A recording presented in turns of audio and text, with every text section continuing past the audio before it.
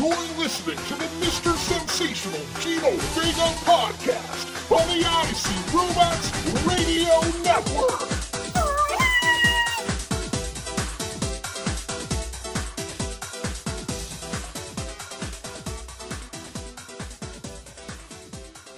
What's up, all? It is I, Mr. Sensational Gino Vega, coming to you with episode 22 of the Mr. Sensational Gino Vega podcast on the IC Robots Radio Network. Wow, that's 22 installments now of yours truly meandering on about nothing.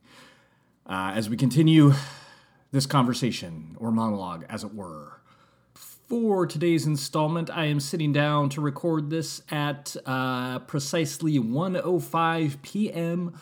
on a Tuesday. You will probably be hearing this tomorrow, Wednesday, or whenever you happen to listen to it, but tomorrow at the earliest. It is a particularly gloomy November day here in Napa, California, a gloom that I very much appreciate. Feel bad for local business types, as most business and commerce nowadays is taking place outdoors, and this weather isn't particularly conducive to it, but just on a personal level, I am a fan of the misty moor. It reminds me of, I feel like I'm in some LARP situation, live-action role-playing. I'm about to go meet my party down at the Green Dragon Inn, and then we're going to go kill some kobolds, and the mist will rain down on us as we traverse with our backpacks equipped with lanterns and tinderboxes, or something along those lines. In any case, I apologize for some of the background clanging and banging you may be hearing. One side effect of this weather is that while Ms. 1 and 2, my two children, leave the home these days for school for a couple hours on Mondays and Tuesdays, due to the weather today, I had them just stay home and do their classes remotely because there's nowhere really for them to wait for me to pick them up in the pouring rain. And so I figured it'd be more humane to just keep things in the home for today. But then that means that they are underfoot as I attempt to record this. But we'll try to get through it as best we can. As always, just a top-notch, high-fidelity, professional audio experience here at the Mr. Sensational Gino Vega podcast on the IC Robots Radio Network. In the meantime, as I'm recording this, I am sitting here enjoying a cup of green tea. Just about to eat some lunch, but I'm actually not going to disclose what that lunch consists of for fear of spoiling future segments of What Did Gino Vega Have for Lunch on the Stuck at Home show, the flagship show of the IC Robots Radio Network. For those of you who have not heard, I do occasionally call into that show for a segment in which I disclose what I have recently consumed for lunch. But we're going to keep what I'm having today spoiler-free. I will mention, humorously enough, our Napa County here where we live, it's been in the news the last couple days because there is an incredibly high-maintenance, overhyped, at least in my estimation, restaurant in nearby, I believe it's in Yountville, California, one of the small burgs here in Napa County. Restaurant by the name of French Laundry. And it's this kind of place that I think you have to make, the average person has to make reservations long in advance to get there, and it's incredibly expensive, and it's, this bucket list dining experience. But the governor of California got in trouble for dining there with a large group at a time where the state is putting out guidelines about not hanging out in large groups. So, of course, this was much ado for people who are not a fan of either the governor or regulations of any kind or health policies or whatsoever. It was, an example of, well, see, he didn't do it, so we shouldn't have to do it. And it was like the dumbest move possible, I feel like, on his part for just like giving ammo to people who already want to try to point out that you are a hypocritical elite, and then to go out and just flagrantly behave in that way. But that's neither here nor there. The point that I wanted to make is I was thinking about eating lunch, and then it caused me to think about French Laundry. And it's so weird to me how people... I understand everything in life as far as consumer experiences, things, items, experiences, events that we consume. there just by nature, there's a certain amount to which the person consuming these things needs to be, in carny terms, a mark, like a rube. You're being duped into buying these things, even if you're conscious of it. Because just the fact of the matter is nothing is ever really that great, I guess. I remember one time years ago, I was somewhere drinking an Orangina soda. And a person came up to me and said, you do know that all Orangina is basically Pellegrino water and orange flavoring. And it's like, yeah. And you can kind of reduce anything in that way. I mean, everything broken down to its component parts is not really that interesting or exciting or engaging, unless we kind of allow ourselves to be excited or engaged. And that's why we sign on to experiences, why we choose to buy certain things, to give our time to certain things, because we've decided we're willing to make that deal. We're willing to accept that this thing that we're about to consume, where if you really thought about it, really broke it down, that G.I. Joe toy is just plastic that's been put through a mold. Well, that's true, but we have entered a social contract where we've decided to be excited by certain aspects of it or certain things that it represents to us. So obviously it's simply human nature to mark out for certain things to a degree, marking out being a carny or professional wrestling term, basically for getting excited about something. And it's just completely edgelord and meaningless to spend your time being the proverbial, don't you know that Orangina is just Pellegrino water and orange flavoring guy or gal or what have you. But I do wonder at what point does marking out become absurd? And I feel like a place like French Laundry is a case in point where, I mean, when does it end? Like, I understand the allure of fine dining, high-end dining. I've been known to do it from time to time myself, but don't get it twisted. I'm also down to go hang out at McDonald's. I'm neither here nor there. I have a foot in both of those worlds. But at a certain point, high-end fancy food is high-end fancy food, and you keep, no matter how much perfume you heap on top of it, does the pig really change?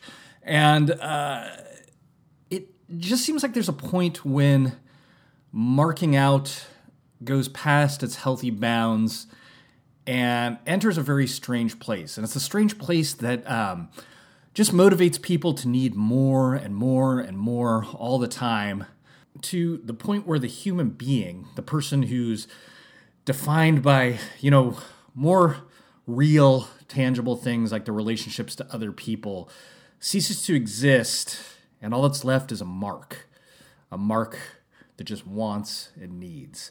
So, I'm sure a $50 bottle of wine is good. Is a $250 one that much better? I mean, at a certain point, who cares? I don't know. I guess people do. Plenty of people do. It just seems weird to me. I don't know. As always, to each their own when it comes to personal preferences, but I just feel like you could ratchet down the drama in your life quite a lot if you just tamp down the marking out just a little bit. Long-term listeners of the show will know that I, Mr. Sensational Gino Vega, have been a lifelong fan of the professional wrestling genre.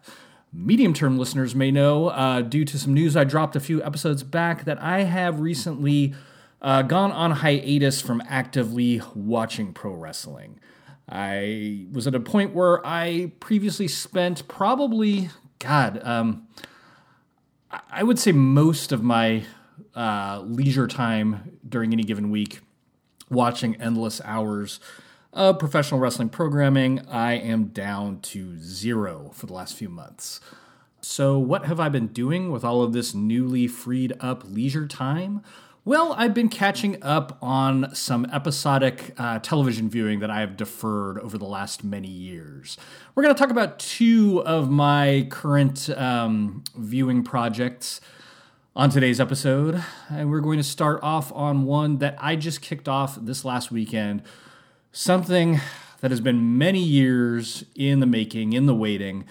Something that through doing this show, through listening to the Stuck at Home show by IC Robots, the flagship show here on the network, and just through current world events, I realized that I owed myself to do.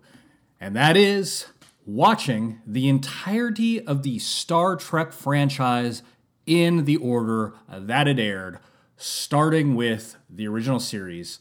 And God only knows how far I will get with this project or how long it will take, because that is a lot of content to wade through. But we're going to give it the old college try. And as I said, I started off on Sunday night.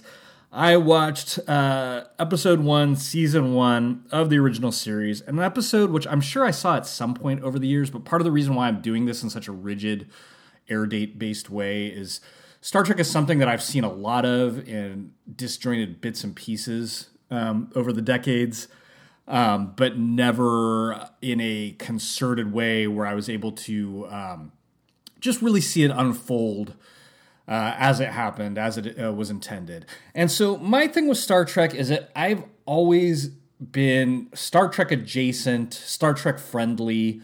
When I was a kid, I watched most of the Next Generation series as it aired in real time, as they say.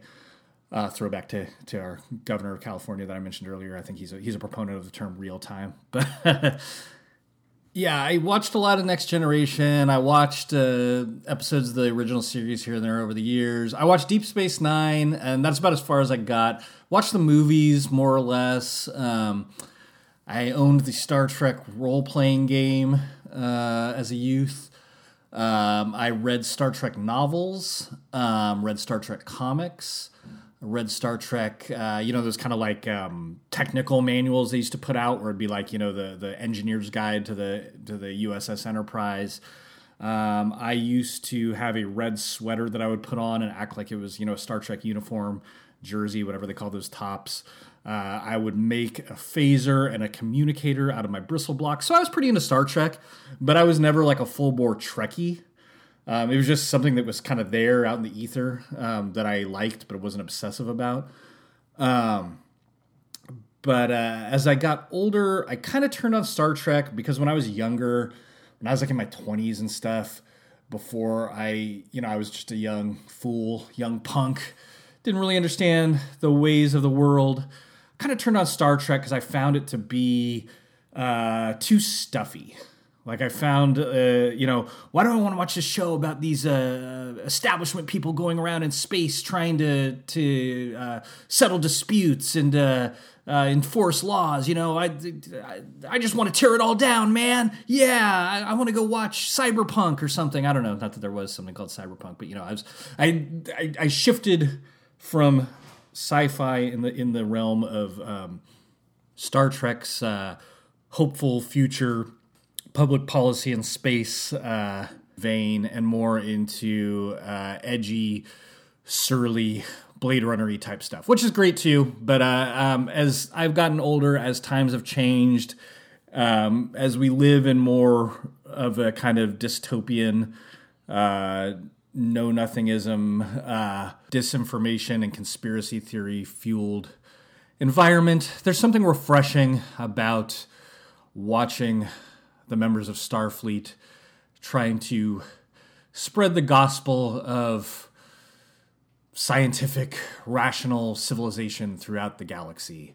And it's interesting, watching that first episode from a 2020 vantage point, it was kind of mind-blowing to me how ahead of its time the original show was, which I guess is a surprise to no one because that's kind of the whole gimmick of original Star Trek. But, it'd been a long time since I'd watched any of the TOS, the original series episodes, and particularly just with things that are happening in the world today, as they say.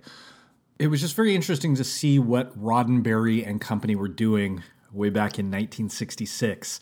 One of the first segments of that first episode, The Man Trap, that's the one I started with. I'm aware that there's a pilot that predates The Man Trap, but I set that aside because I'll just watch those scenes when they show up in the menagerie. But one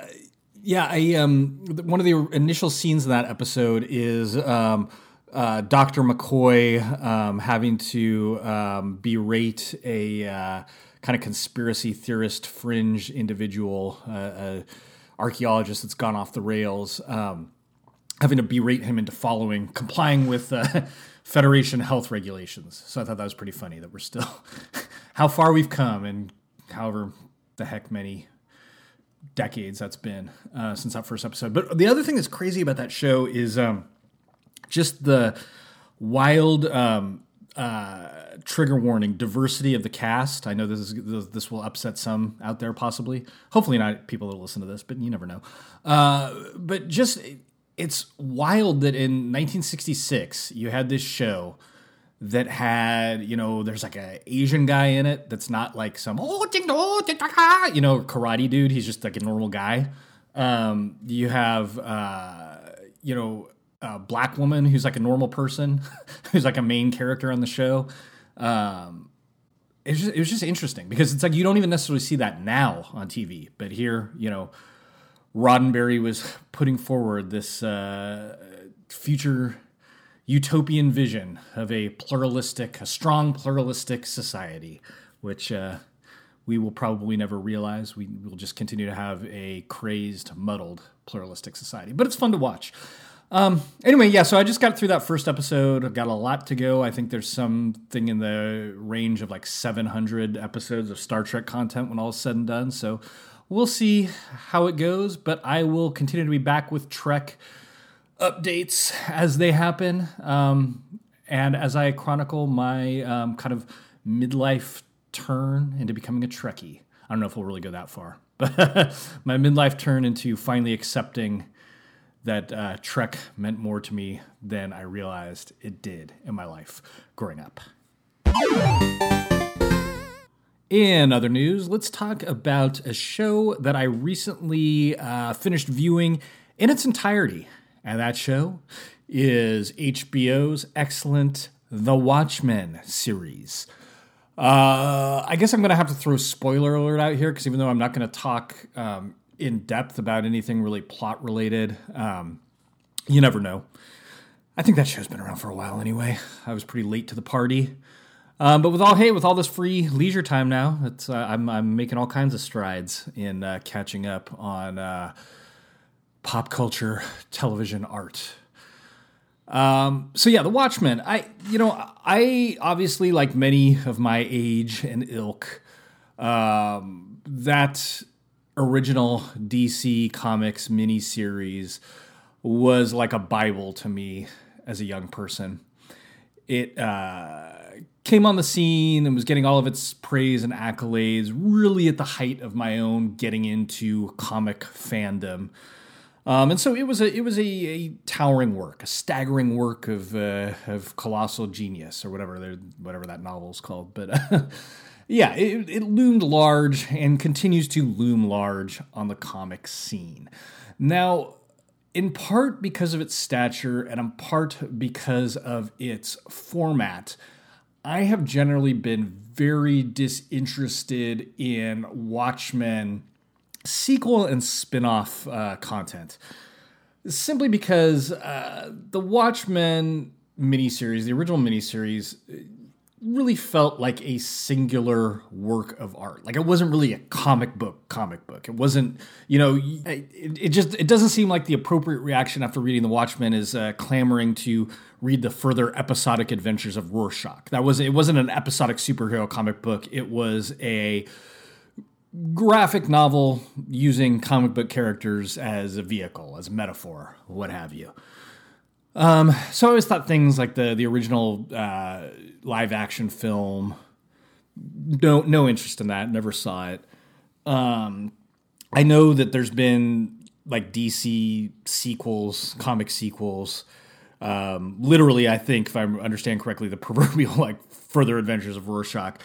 Not really interested in that.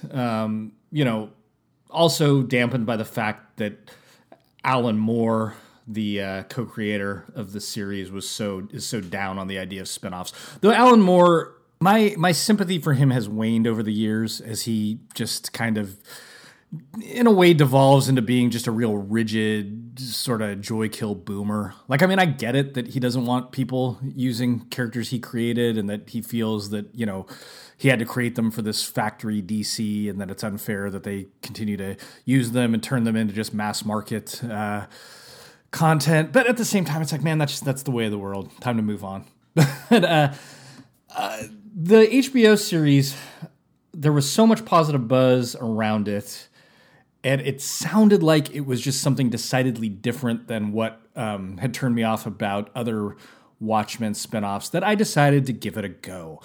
And folks, this was just one of the most fantastic television series I've watched in as long as I can remember. Just loved every minute of this show. Gripping, riveting, creative, surprising, engaging, thought-provoking. Any other adjective you can think of to put on one of those, little review snippets they put on movie posters or whatever. But I thoroughly enjoyed this show. But this show made me think and reflect more than any creative work I've engaged with in quite some time. And I think part of it is because I saw it through a lens that is particularly personal and important to me. And I don't know if everyone would see the show this way, but I'll tell you how it felt to me. It felt to me that the HBO Watchmen show was a show about family.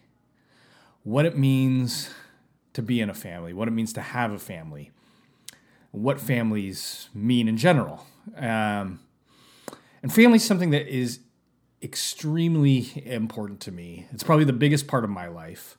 My own immediate nuclear family unit, we're pretty insular. We spend a lot of time together. It's not that we don't have, friends outside and community attachments and whatnot, but, my wife and I decided very early on that we wanted to create a family situation that neither of us really experienced per se growing up. Not that we had like the worst childhoods or anything, but just we had certain ideas about what we wanted our family to be like. So family life has really been the primary focus of our life together, with some notable exceptions, which we've remedied over the years. But anyway, in this show, The Watchmen, you are basically presented with 3 different models of family.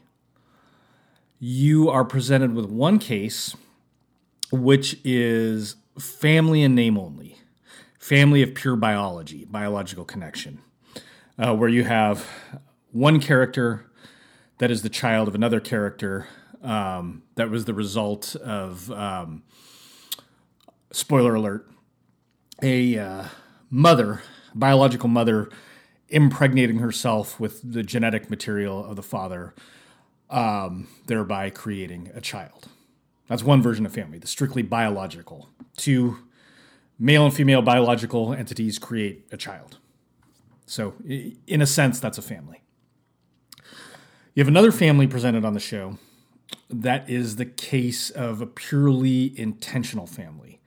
It's 2 people that came together by choice, created a very purposely chosen relationship with each other, and then ended up with children by way of adoption. So not their biological children, but children that these people chose and children that these people dedicated themselves to raising. So that's a second type of family, the intentional family. Then you are presented with a third family on the show, which are similar to the first example, biological family, a family in name only, a grandfather who encounters his unknown to him granddaughter, unknown in the fact that they didn't have a relationship until meeting on the show, when the grandfather is a very senior individual and the granddaughter is a grown woman. And this third family, again, only family in the sense that they're biologically related, yet these two come together and through intention by the end of the series are attempting to create true family with one another. And so, as should be surprise to no one, the first family I mentioned, the one that is simply related through biology, that relationship ends in disaster on the show. Spoiler alert, father kills child. The third example, the grandfather and the granddaughter, end the series with hope and possibility, the hope and possibility of actually resurrecting a real relationship out of nothingness and out of all the loss that led to them to where they are today. And the middle example is pretty much the utopian family throughout the course of the series until it gets to the point where, spoiler alert, the husband in the family meets his demise. And as he has told his wife previously on the show, all relationships end in tragedy.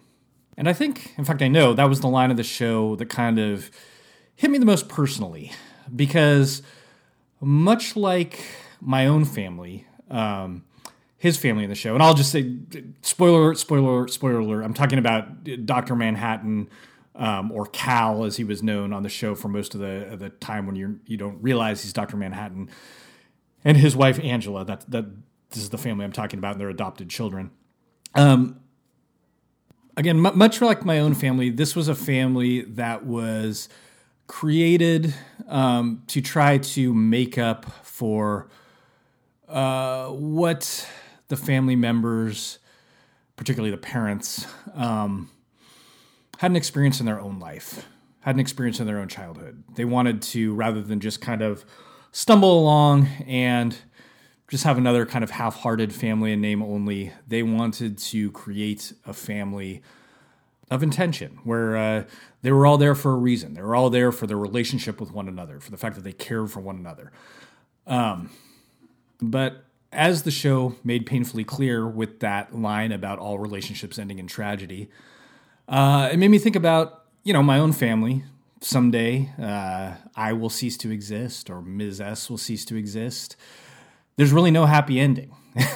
No matter what, this thing that we have, this unit that exists now, this harmonious unit that we've put all this work into creating and maintaining, will end in tragic nature. It's a simple fact of life, unassailable fact. So that was kind of depressing. I was a little bit depressed after watching the show and thinking about that for a while, I'm not going to lie. But there was another point made on the show, and of course it was made through the metaphor of unearthly superpowers, the fact that Dr. Manhattan exists in every point in time simultaneously. So while he's existing at the end of their familial relationship, he's also existing before it began, when it began, in the middle, here, there, everywhere. But I realize that's kind of true for all of us because, of course, family life, particularly for, in most cases, the parents, will end with loss, will end with one losing the other.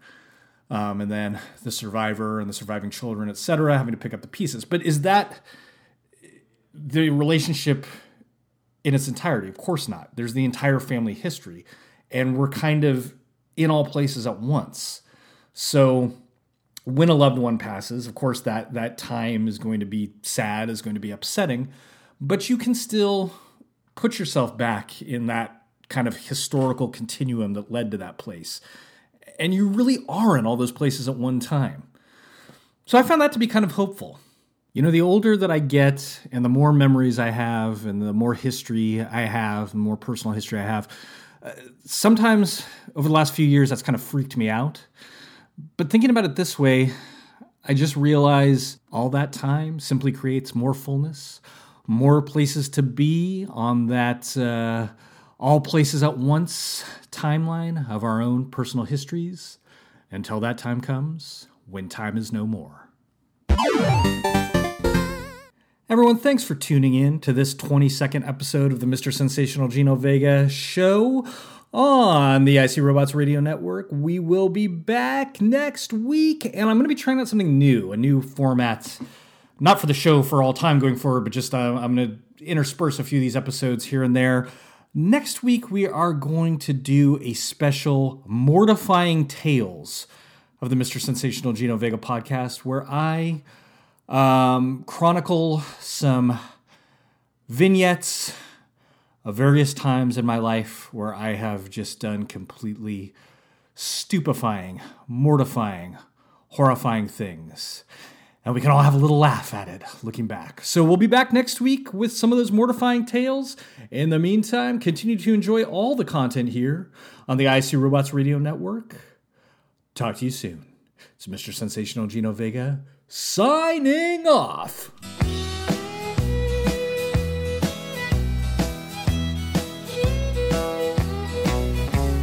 Country music singers have always been a real close family. But lately some of my kinfolks have disowned a few others than me. I guess it's because I kind of changed my direction. Lord, I guess I went